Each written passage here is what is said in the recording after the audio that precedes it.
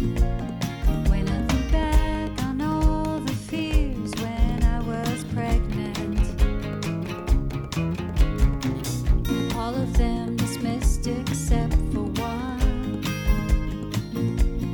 The only test the state mandated was genetic. Looking for that extra chromosome. Hello and welcome to the If We Knew Then podcast. I'm Steven Sachs, And I'm Lori Sachs. and today we're joined by Michelle and Paul Tesori, who we met through a mutual friend, actor from The Office, Andy Buckley. It's fitting that we release this episode on PGA Championship weekend, since Paul has been a PGA Tour caddy for nearly 20 years. Paul has worked with Vijay Singh, Jerry Kelly, Sean O'Hare, and is now the caddy for Webb Simpson. Michelle and Paul created the Tesori Family Foundation. This conversation was a fast friendship that began with their description of Down syndrome on their website as a naturally occurring chromosomal arrangement. And, well, they had me there. This was a conversation, an exploration, a discussion about taking it step by step together to make a change. So welcome, Michelle and Paul. Hi, Michelle. Hi, friends. Hi, Paul. How are Hi. you? Hi, guys. Man, I'm so proud of you guys and everything y'all done just to bring light to our awesome little kiddos. Thank you. Well, we're really excited to see and talk to you because we've just read and heard so much great things about you and the foundation. I mean, not only through Andy, but Oh, we're doing it together, right? We're just That's it. trying to advocate. Well, and- Andy's a pretty good because he's such a nice human and he was speaking so highly of you guys. It's like, Oh. that's amazing. Well, I want to talk to you guys about your foundation because I was reading about it and you do a lot of work in so many different areas. There was a few things on your website that I loved because you do focus on helping one child at a time. But when you're talking about Down syndrome, I want to talk about your buddy baskets because those are incredible.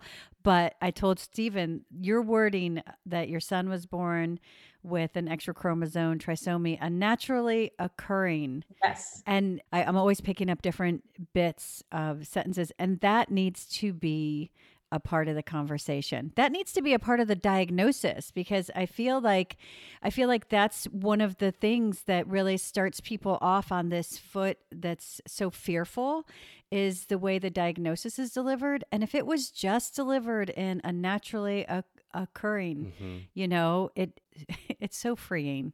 It is really freeing. And anytime you receive the diagnosis, whether it's prenatally or it's at birth, like Isaiah's diagnosis was an at birth diagnosis with much surprise because I was slightly older when we got pregnant. So we had a lot of testing that was required or highly suggested and came across as required, but turns out wasn't required. They just said, here you go, you have to do this stuff. And the only thing that we declined intentionally was the amnio. But everything else we had tested in the 0.001% category of having what they consider a genetic abnormality. So when Isaiah was born, it was super surprising to us. I remember the doctor saying, as soon as he was born, kind of panic and people running around. He was not crying, but Apgar was 9. He was very, very healthy, but there was some assumption that he had had a seizure of some sort. And the first question was so bizarre, right? I mean, I think that as a medical team, the things that the medical profession can be working on, and our pediatrician who since has retired, but would be a significant part of that here in Florida, is working on ways to deliver a diagnosis differently than has traditionally been given. And the sentence that was uttered to us and to me specifically within a minute of his birth was, are you aware your son is showing markers for Down syndrome? And we were like, what are you talking about? But for us, the gift of that diagnosis, the way that it came was that it came with other significant, severe concerns. They were so concerned, they wanted to send in a chaplain. They did not think Isaiah was going to survive. He got whisked off to a neighboring hospital. And we continued to say, every time they continued to bring up Down syndrome, we just kept saying, is that what's killing him? Like, is that the thing? And they kept saying no. And we kept saying that we don't care. Like, talk to us about the important stuff. And then the blessing of our pediatrician who we had only met once leading into Isaiah's birth, was that she had told us in that one appointment, if you need anything at birth or whatever, you call my cell phone. It was a Saturday night. We called her cell phone. She may or may not have exercised and extended HIPAA violations to join us at the hospital, which we're completely comfortable with. And she came in immediately. And the first thing she said was, you are perfectly equipped to raise this little boy with that diagnosis. And she said it on the phone to us. She was pretty in charge of the doctors that had come into the room. And she's like, nobody speaks to you. Don't let anybody talk to you until we get there. There is no reason to panic about this diagnosis. I'm on my way. She was at dinner, and in she came, and she sat with the two of us, and she said, this is not what we need to worry about. We need to worry about, they think he has an infection in his brain. Those are the things. But let's take this second by second. The diagnosis delivery for us was on a scale of really bad to really, really great, was pretty good. And it's because we were gifted with other challenges for Isaiah. So we weren't focused on what I think traditionally would have been the focus. But that is not the case for most families. So to your point about buddy baskets, after Isaiah was born, because we were unique, I think, in that we did celebrate Isaiah being born, and we were so thankful he was going to live. And we were so thankful that all the tests that had come back really scary were unable to be duplicated at another hospital. And they were like, we don't know why he's here. He's fine. Like, he's going to pass some car seat tests just like every other kid. And then, and he came home. As he was getting a little bit older, a couple months, 6 months, a year, Paul and I found that we were asking other parents like you who had older children that had a Down syndrome diagnosis, we were asking the same two questions. If you could go back and change anything with your child in parenting and their experiences, what would you change? And if you could go back, what's the one thing you would do every single time, 100 times out of 100? And what was interesting is we got hundreds of different answers for what you would do the same. But we found that a significant percentage of parents said to us, if I could go back, I would celebrate the birth of my child. What I missed was this, like, you have a baby, because all this other stuff was thrown in. And so Buddy Baskets was born out of that concept. And I cannot take credit. We cannot take credit for the naturally occurring chromosomal arrangement. We stole it. I don't remember where. I think it was Down Syndrome International or NDSS saw it somewhere. And I love it. Whoever did that, they need to get all of the credit, and they should do a lot of the wording for a lot of the things that we do in this world, honestly. Well, it's the first time I've seen it, and I've seen a lot of different things. So yeah, I think that's my new verbiage on everything that I see, because it is, we just jumped right in. I know Paul has a limited amount of time. It's all right. It's better when Michelle's talking anyway.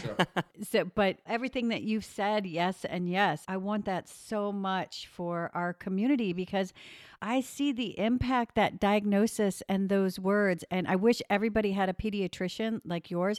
Our pediatrician was just as positive, but I feel like that's what's missing. I feel like even with positive people around you, even a few, you still feel like, when we've said this before, you feel robbed of the celebration. Yes. Yeah. I think the key words were that you are fully equipped. I always look on the message boards, and people, they're so worried as soon as they get a diagnosis, more worried than just the normal worries that you have, just that you're bringing a human into the world and what that entails. So I think that's the weight of all this preconceived and the misperceptions that exist that we're really working to change. Easiest baby on the planet, ours was. Never, ever, ever cried. Never cried. Is not crying in the photo immediately after birth when he's being weighed. And I think the first time he cried, minus the foot prick for the karyotype test. Never cried in the NICU. He had nurses lined up to request for their shifts. And in fact, he ended up with two. One was day shift, one was night shift. So for the 7 days he was there, he had the same two nurses the entire time. They are part of our family now. They're awesome humans, but easiest baby ever. So when my friends have kids and they're like, oh, what do you do when? I'm like, I don't know. Isaiah never cried, never complained. He has a super high pain tolerance. I don't really know what to tell you. It's dangerous. You know, I cut off the top of his finger once on accident with a leaf blower right down to the bone. And he sang Taylor Swift all the way to the ER, all the way. So I think there's so many gifts that come with our kids. And I think the world is turning. And I think being part of the solution is so important. And I think one of the challenges that we face as a community, and this is not always a popular opinion, and I sometimes stand on an island sharing it alone, is that extending grace to those who don't understand it or who say things we may have said prior to having Isaiah, or our friends may say or aren't aware that they shouldn't. Is there are two places that I have found as a mom really challenge all the Jesus in me. But at the end of the day, when I sit on the side of faith, I find that we are so much more able to grow with the people that don't understand and affect large change than we are if we judge and condemn and get angry. And the challenge with that is we're teaching nobody anything. All we're teaching them is that we are angry, and it doesn't mean we're not. Sometimes I'm angry. Sometimes I'm super angry. I remember somebody sent me several years ago a post from a woman online who was attacking our children, and the things that she suggested that we should do with our children it was absolutely terrible, probably the worst I had ever seen. And I read it and I was really mad. And then I sat on my response for a little while, and there are moms that have younger kiddos than ours here who were asking me to reply and asking me to get involved, and will you participate? And people know your husband, so if you post this out there, people will see it if Paul posts it or if Webb posts it. And instead, I ended up sending her a direct message and apologizing to her for whoever did whatever they did to her. These are not thoughts that you have on your own. They come from somewhere. And if no one is willing to have the hard conversation with you about why our children should not be eliminated from society the way that she desired to do so, then we never make growth. People who think that are just sitting out there. She never replied, and that's okay with me. I felt super comfortable. I invited her to reach out to me directly. And if she could ensure me that Isaiah would be safe in a conversation, that I would allow her to have a chat with him and with me collectively together online, whatever. And she never responded, and that's okay. But we sit in an interesting place as parents of kids with Down syndrome in that we can affect change on a global scale. If you look at what Biddy and Bose have done and all of the incredible businesses that are owned by now families of children with Down syndrome or adults with Down syndrome, we're making change, but we have to do it in a way where we are able to extend grace to those who don't know any better, because we have all been there at some point in some category where we have not known any better. And if no one gently and gracefully corrects us, then we sit exactly where we have always been, and we are not getting better. I totally agree. I mean, it's so important in every aspect of our life. If we're talking any subject, to find someone who disagrees with you, and even more than disagrees with you, and to come back in an angry way, saying angry words, maybe saying how wrong you are and how stupid you are for your ideas.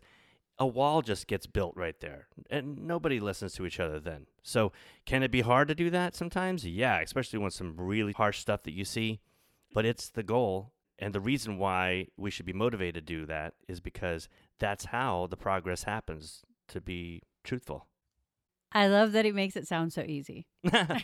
It's a piece of cake. It was we went through all the phases. I've talked before about, I remember walking in, and I think Liam was in first grade, and I don't know what your situation has been with IEPs and education, but, fought all the way. Our child doesn't deserve to be educated. Put him in a special day class. He's never going to learn. He's never going to read. He's not going to do this. He doesn't belong with all the kids. We're still fighting. Us too. We should talk. And I just realized this with Stephen the other day. We just had this conversation. When parents saw Liam in their classroom, they literally looked around like, what class are we in? Yeah, wait, is this the the right class for my kid? And that comes from our generation, grew up where everybody who was different had a special day class. It was very segregated. There was no inclusion. Or a different school. Or a different school. Or that bus, which I was talking to him about. I was telling our daughter, because there was a bus in front of us, and we talked about, because we have very serious conversations on the way to school. Yeah, the a school bus that was half that the length of a regular school bus. The smaller school bus. One, it showed you that there was segregation and all these kids were being bussed off. That should have been our concern, not the jokes that ensued from the special short bus. And because of those jokes, it planted seeds in that complete generation that were not seeds of inclusion, that put a mindset on what different learning meant. And if those people, in quotes, were in your class, what that meant. So it just sowed those seeds of a non-inclusive environment and inequality in education so hard that they're planted and people don't even know they're part of their mindset. So when they showed up and Liam was in their classroom, we had people ask us to create a book explaining what Down syndrome was. And I was just like, first of all, if you know anything about having children, where am I going to get that spare time? And don't you think I have other if I happen to have that much time to write this book that you can Google, like, don't you think I'm going to send it and like reading with my child? I was looking on Shutterfly too, and those little books those are are, and they're so expensive. And there's like 36 because the classroom's overcrowded. So I've got to make 36 books. I actually said, I'll make a book if you make a book. And that woman never talked to me again. Sounds about right. Yeah. And you're right. I was viewed as the angry mom, which I'll be honest with you, if any of those parents of neurotypical children had been approached in the slightest way that they had approached me, they would have blown their tops. They would have gone to the principal and said, this mom said this to me. But it was okay for all of them to say it to me. The teacher came up and said, they'd like you to make a book and they want to know what I should say about Down syndrome.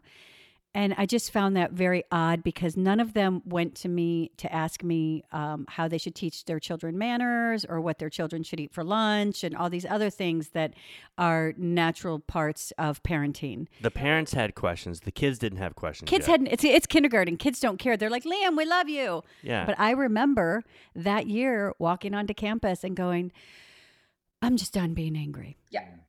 I'm done. I don't like how it feels in me. We're not making any progress.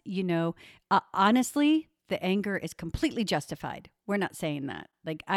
Nobody should say these things. Feel your feelings. Ever. Yeah. Feel your feelings. Where you say feel your feelings, it's completely justified. But the truth is that these seeds are planted in people so deep they don't know they exist. They don't know they're non-inclusive. They don't know they're prejudiced and they're filled with misconceptions. They don't know it. And you're absolutely right. The only way is to just educate from a loving place. That's really the only. And it's not easy. No, it's not. No. I'm not suggesting for 1 second that it's easy. It's not easy for him. It's not easy for me. It's not easy for any of us. And it really is an island because our friends love us. I know they do, but they have absolutely no idea what it's like to sit in an IEP meeting with your 3-year-old and have him in the room with a team of people who've been with him at school for 8 weeks. And, everybody goes around and says their piece at the beginning. And we brought our private therapy team with us. And I'm not sure our speech therapist's leg will ever be the same because she was sitting on my right. And we got around the room to the therapy team that was working with Isaiah at that time. They'd been with him for 8 weeks. This lovely, sweet young woman said, well, we're not really doing speech therapy with Isaiah because he's not able to produce any audible sounds. And in the back of the room, I grabbed Melanie's leg like this from the back of the room where Isaiah was right behind us playing. Mel turned around and she said, Isaiah, what color is that? Blue. Isaiah, how many blocks do you have? 1, 2, 3. And the eyes in the room. And I think that was the day Paul and I realized that was one of our first IEP meetings. We've only done 2 or 3 because we have left public school. Here in Florida, particularly in this county, we have found that they are not equipped and that there is one priority. And the priority is to minimize expenses, to protect the number one, this is not going to be popular at all. I might get kicked out of this county. To protect the number one school rating of the public school system with which we live in. And the way that you do that is to ensure that only kids who can score the highest possible test scores on standardized testing are the ones who are taking said standardized tests. And since, while we do have a governor right now who is working to eliminate some of the standardized testing, the problem is the fastest way to do that is to move the kids who will not meet the standard for the standardized tests into a self-contained classroom, which Tim Vajegas, who is fantastic, would call segregated, because that's what it is. It's not self-contained, it's segregated. I think that's the words. And you don't stand alone. And you can come here.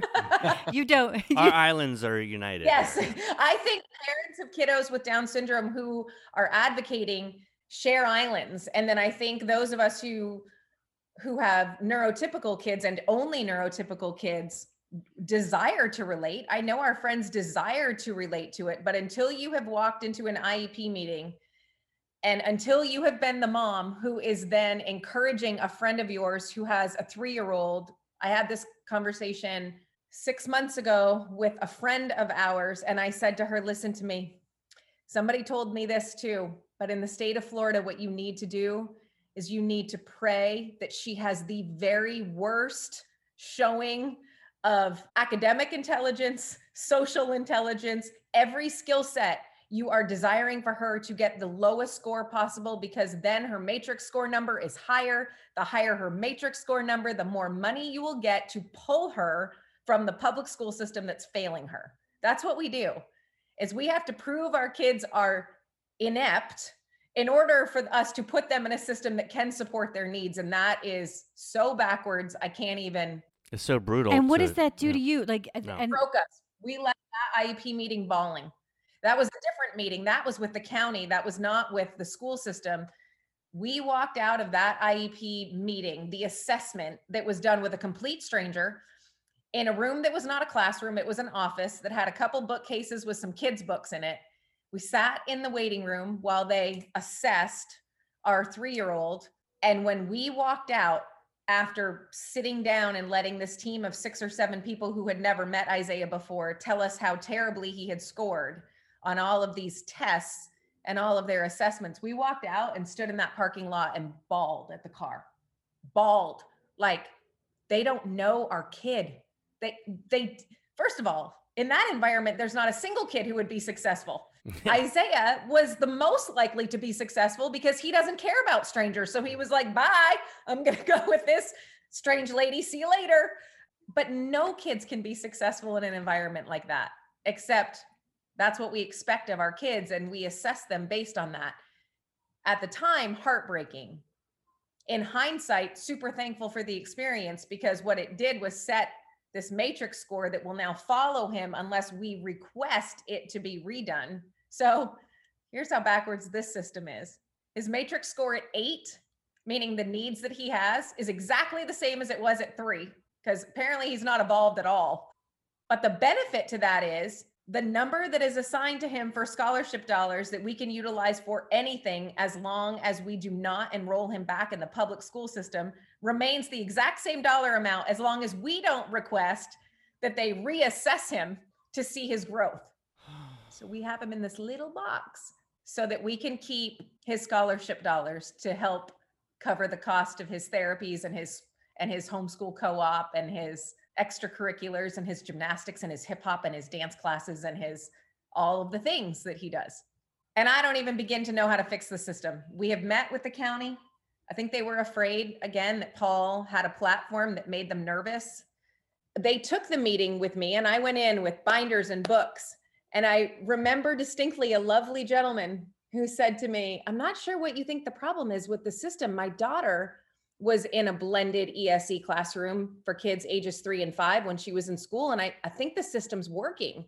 I said, how old's your daughter? And he said, 19. There you go. So in 16 years, we have not evolved, is what you're saying. And you think that it's an effective system. And subsequently, the entire ESE program for ages 3 through 5 in our county was pulled, except for 2 schools. So 800 kids were affected.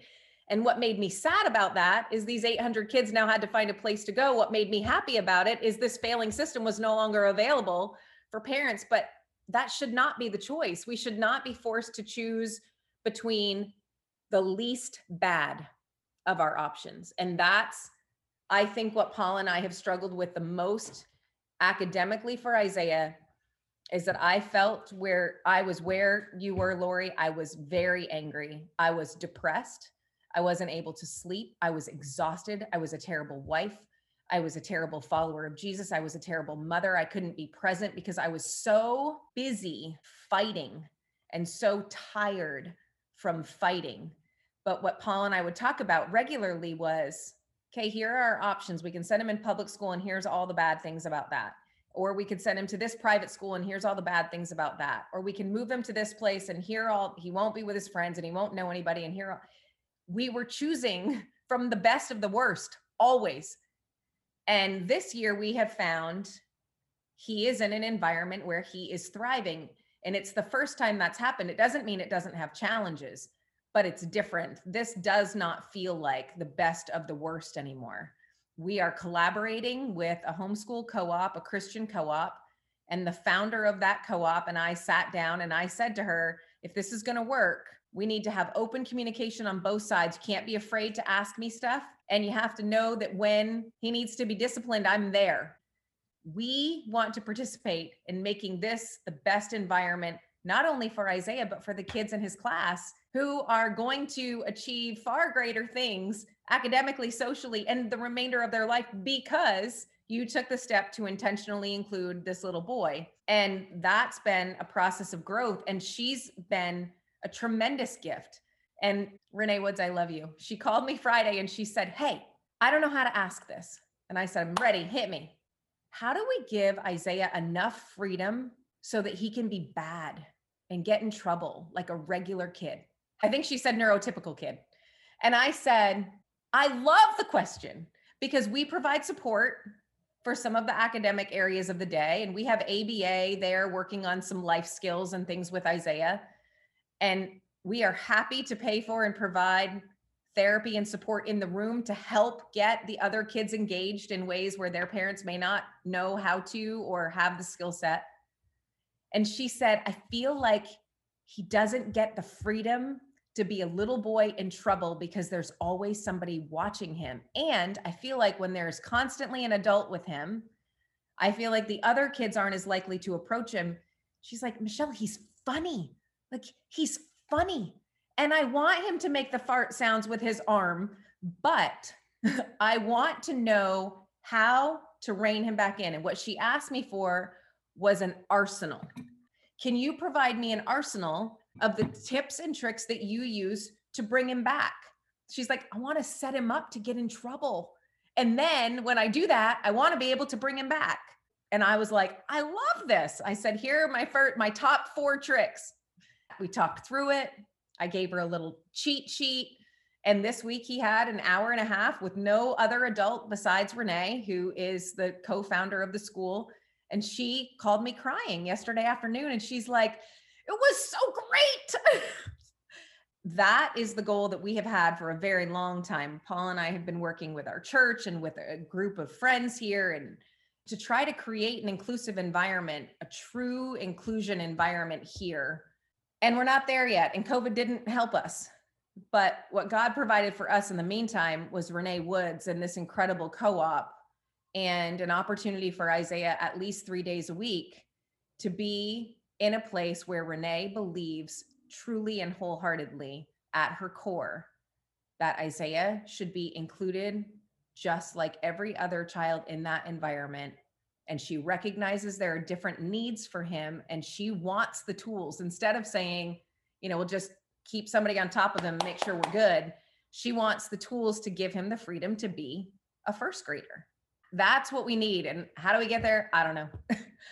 It's a work in progress. I think we as a family are making small steps. It's been awesome to see Isaiah's growth, but there is a part of me that is still ticked off that we are in a situation where we have to make this choice, where I can't just send him to the school that Paul could hit a driver and a ball would land in the school parking lot from our home. And he isn't going there. And that's a shame. It's unlawful. Correct. Not just a shame. It's unlawful. Like at some point you fight. And I in no means am saying to not advocate and to not continue to strive to make the changes. But at some point there's not the acceptance as in the relinquishing to it, but the acceptance of this is how it is. I got to see it for what it is. And I think that you make changes better in that environment. We had in our mind that we were going to change our homeschool. We left. But we left that school. We're not as good with the drivers, but it's about, it's like about no, a mile. it's a couple par fives.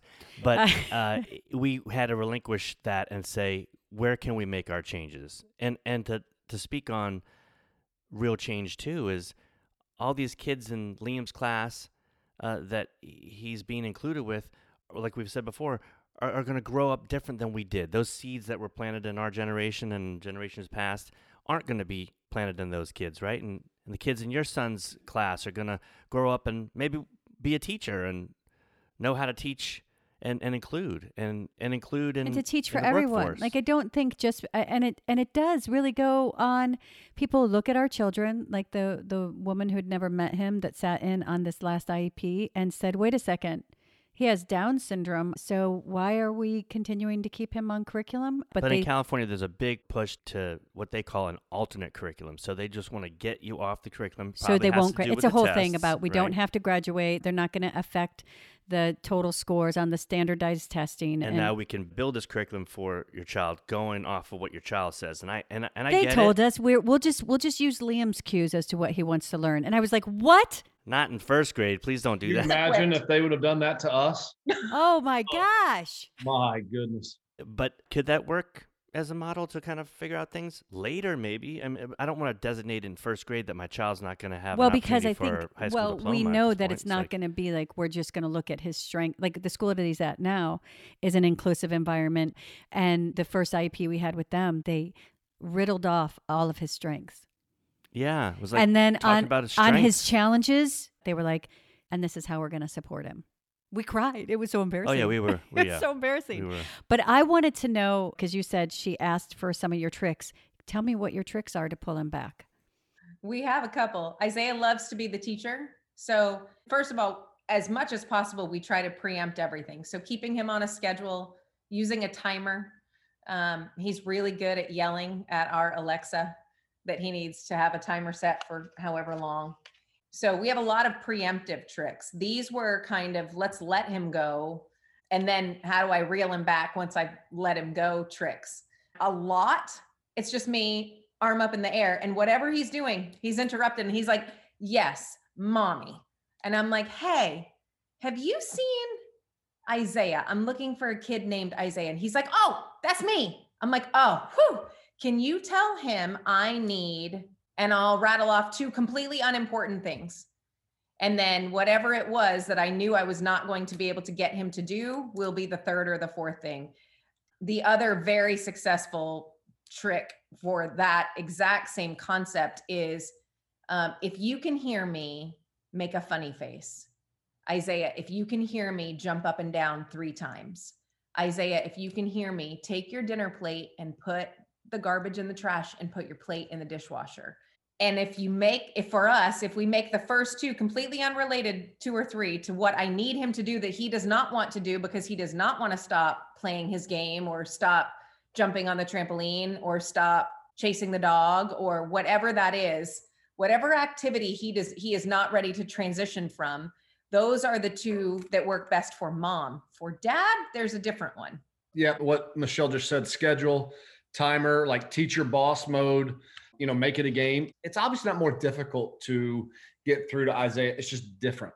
Just like if you had neurotypical children, 10 of them, it would be different to communicate with all of them how they're going to get it. Well, that's the way Isaiah is. Mine is iRacing. We just race at everything. Oh, daddy's going to beat you. Oh, no, you're not. And he'll just stop doing whatever he is. So, but you have to figure that out about your kid. It didn't work with my daughter. Obviously that would have meant nothing. She goes, okay, go. She doesn't care. But Isaiah does. And so I think, anytime, even some of my friends, are always like, Paul, we're sorry. We just know how much busier you guys are, with Isaiah. I'm like, no, we're really not. It's just different. As you're going to do certain maybe sport activities or team games, we're going to therapies and doing things maybe in a different way. And we still find time for a lot of play and a lot of golf and working out and stretching with mommy and daddy, but it's just different. That's all. And that's what we're trying to say. Hey, it's not hard or difficult. It's just different. And we all have different challenges. You 2 have different challenges. Michelle and I have different challenges. And so Isaiah's just going to have a little bit different challenges. And I try to put it to golf as often as possible. I've worked for 4 different guys on the PGA Tour. All have been very successful, and all of them were different. And so I had to kind of approach them all very differently. I had to speak to them all very differently. In the heat of battle coming down the stretch, I had to say 4 different things to all 4 players, knowing who they are and learning them. I mean, it's really not that different even in marriage. How you still have to learn how to communicate well with each other, even after 10 years, 15 years, 20 years, you still have to learn how to communicate with one another, because it's easy to communicate the way we want to. But how can you communicate the way they want to? And, Isaiah's a stubborn little 8-year-old boy, and that's a good thing. We want that. And just learning how to communicate with him. That's best for him is the hard part, but it's a fun part. And we're going to try to teach other people how to do it as well. And you can have a dance party to just about anything. Oh, yeah. So all else fails, dance party. Yeah. Which is also one of the first things to go in consequences for him. Ah. It's so funny as a parent. I think this is true for all parents. When your kids start to parrot back to you, you're like, oh yeah, where did he learn? Oh, me. He learned that from me. So I have lost lots of dance parties. I've lost iPad time. I have lost going sleepy tired with mommy. I'm like, you can't take it away from me. I am mommy. And he's like, nope, lost sleepy tired with mommy. I'm like, all right, buddy. But so what your consequences are when you get them back. And so we get those a lot, but dance party for sure. And giving tips to Renee yesterday, I walked into school with a little index card and I was like, the detail in the text, but these are just like trigger words for you. So if you need to pull it out and take a look, if you see that you're losing him, or that what you're about to ask him to do, he is not going to like, and you do not have time to say, okay, in 5 minutes, we're going to go to the playground. And first we're going to clean up our lunch. And then we're going to put our lunch in our backpack. And then we're going to fill up our water. And then we're going to the playground. If you don't have time for that, then these are the ways that you can get him to comply without it turning into an argument, because every kid is not afraid to dig their heels in if it's important. And things that are important to Isaiah are just different than they are for other kids. So pretty frequently those work. Rarely they do not work. I can't think of a scenario in the last several months where one of those tricks has not been the thing where we are able to get him. Chasing daddy is by far the most fun. And so they race to everything. Every toothbrushing session is a race. Every shower is a race. Getting PJs on is a race. So what I said to Renee was, if it's safe at school and you can challenge him to a race, he is going to take off right away. So you just have to pick your situations, because he's gone. The second you say it, he's gone. It's so funny. We do that first and then this. First, and then this, and that. Yeah. He loves to count on his fingers. He's like, no. And it's great because we did it initially to work on counting: first, second, third, fourth. And now it's a really good system for him to just keep track of things in order. Because I remember years ago, back in the day, where we're trying to follow novel 2-step directions, things that other parents never have to think about. But we're working on Isaiah following 2 novel directions without reminders. And I mean, 4 years ago, I don't know, but counting them out for him. And he's like, okay, brush teeth, check, put on PJs, check, go race daddy. No, not yet. 1 minute.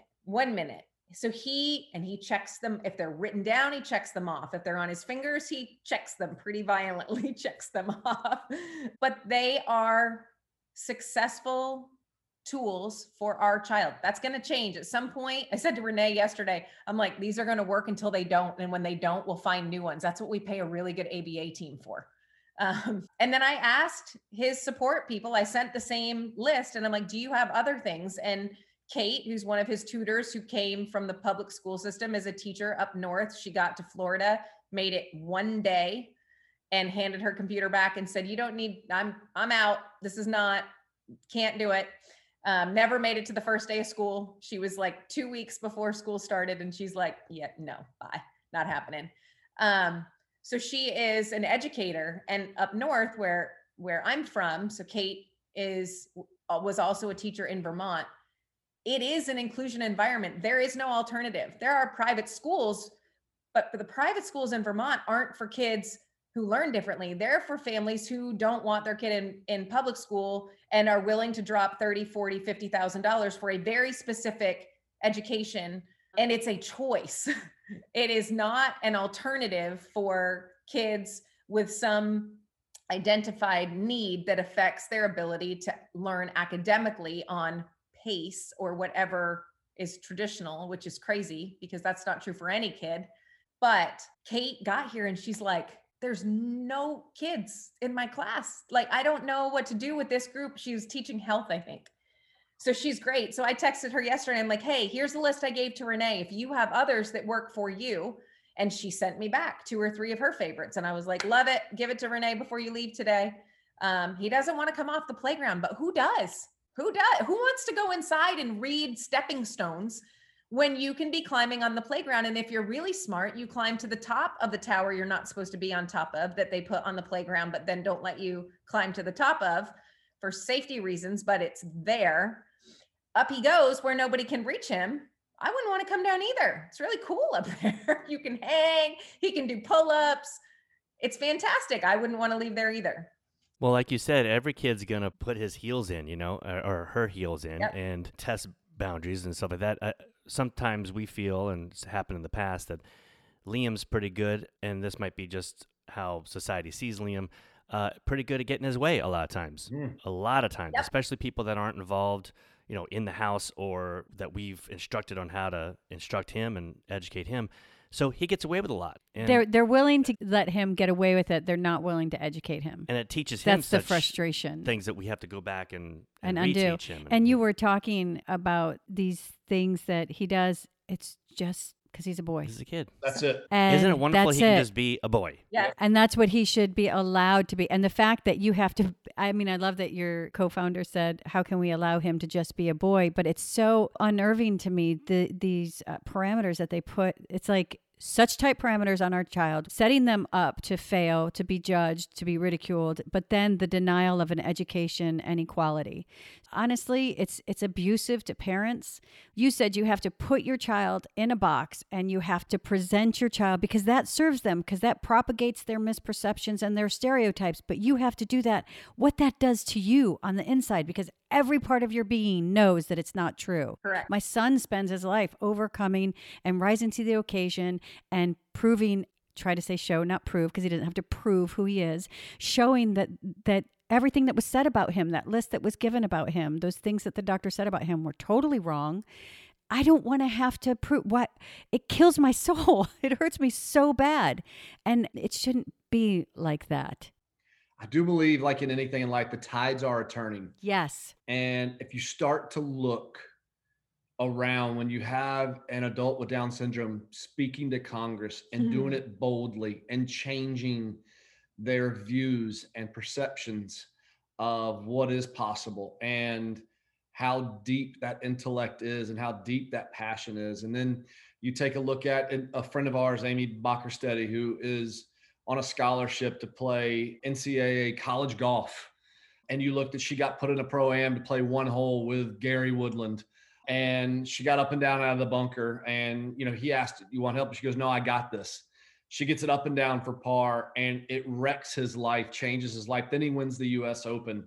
And now their relationship is everywhere. She's reached in the tens of millions. And you go everywhere now, and you get on the internet, and you start typing in all these celebrations on football fields for our young adults with Down syndrome. You go look at basketball courts, making a three-pointer again.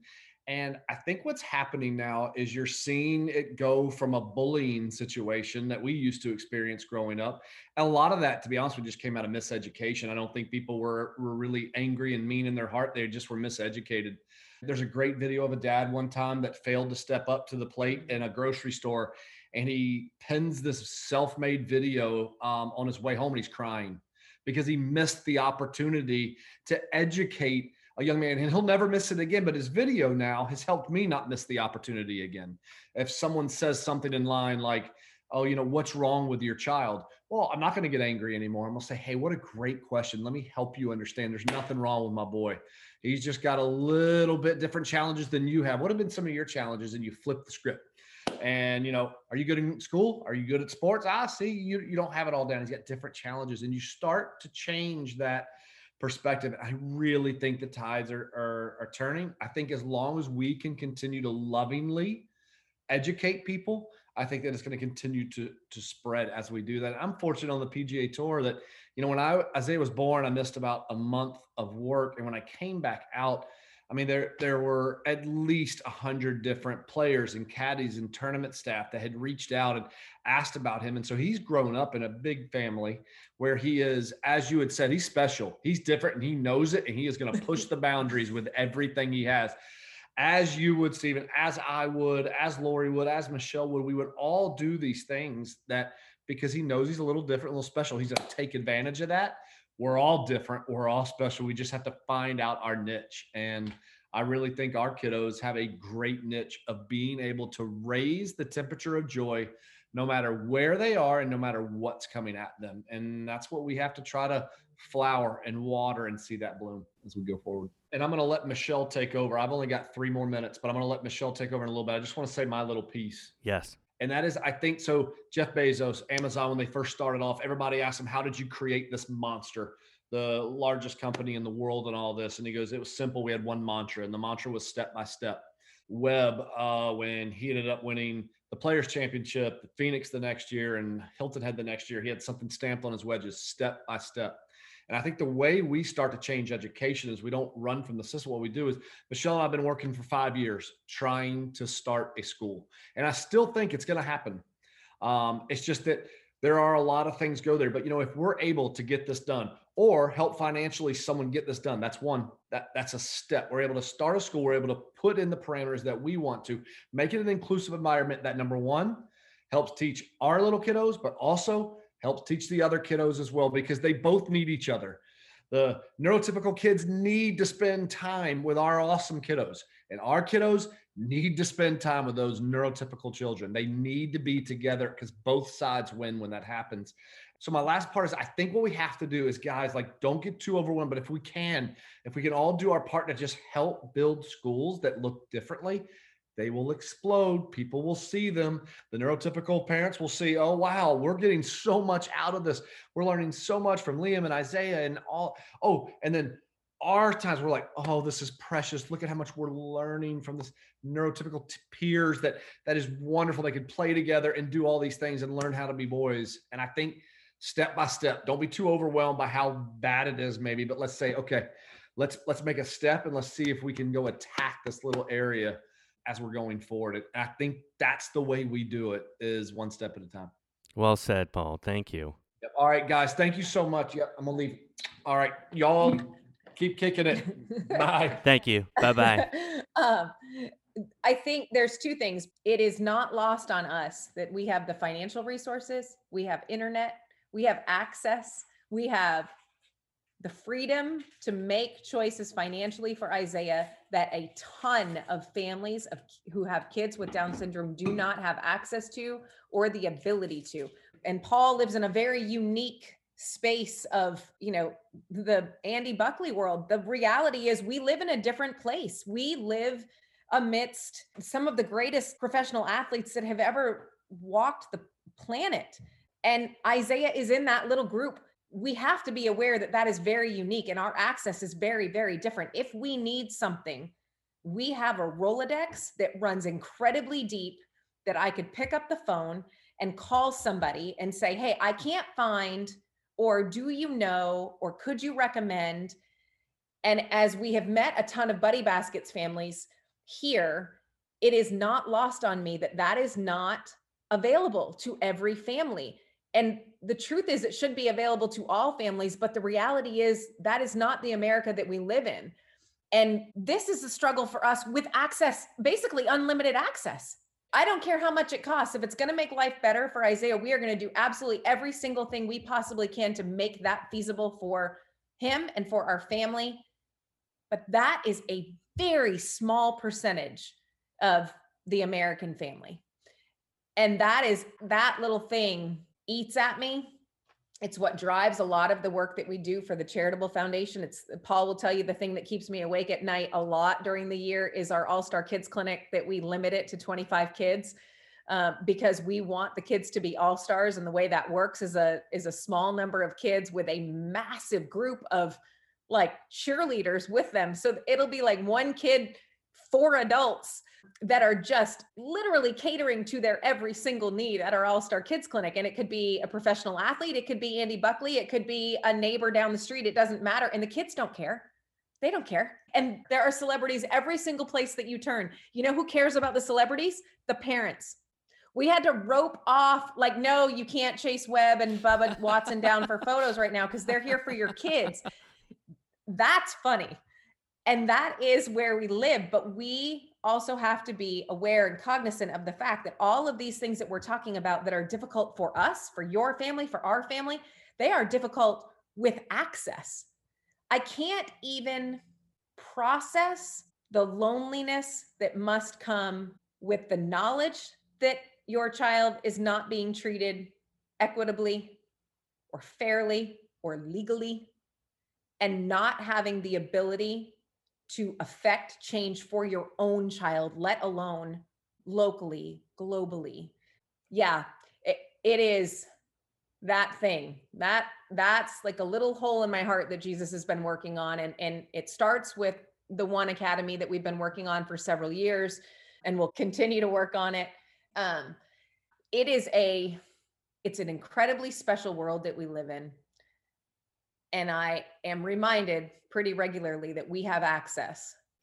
I think there's so many things here because we've learned that anger doesn't help anyone. It doesn't, the anger is completely validated but it doesn't help us. It doesn't help us teach. We've learned that. It's a great motivator. It's a great motivator. Yes, because I don't think you could see the reality and not be angry. Yeah. But I think that is what is so hard about this journey is it's staying in that mindset of step by step and making the change. And then also facing the reality of we cry at our IEPs and the parents who don't have that access, that ability, all of those things. And I think that's what makes it such a complicated subject. And sometimes, and I love talking to people who are very optimistic because I can be profoundly optimistic, but it shines a light on, I'll be a little pessimistic. Yeah. I think that's the part of what makes this journey so hard is that how you want it to be is not how it is. How you want to feel is a lot of work to get there. And if you have more than one child and one is neurotypical, you see the contrast between how the two of them are treated. And just even talking about letting your son be a boy, letting him do the other things, like they're held to different accountabilities to where if he demonstrates the same behavior as his neurotypical counterpart, there's going to be like a note in his IEP, and there's going to be a system set up to almost squash that, right? I don't know, that it's just big. It is. It's big and it's heavy. And I think one of the things that I've worked through, I've got an awesome therapist who's she's a phenomenal human being. And we talk about that fear and anger, those things, those emotions that trigger a response, they're a great motivator, but they are not a place to live. These are natural responses, but they're natural responses that are there to spark an action. So to do something, to take the next step, to do the next thing, but not to sit in it. And I think for so many years, I sat in anger, simultaneously trying to take next steps, but my entire psyche, my soul, my heart was so weighted with the tasks. It felt, I'm like, there is no light. This is the rest of our lives. Like he has to fight for the rest of his life. And it's so unfair. So I feel everything you're saying. And then I think about the future. And this is what Paul was talking about. So Amy Bockersteady is the young lady that was at the Phoenix Open. She and her family live in Arizona. And she was part of a Special Olympics program that invited some athletes out to the Phoenix Open. It's a tournament that Webb has won. We are close with the crew that operates that event.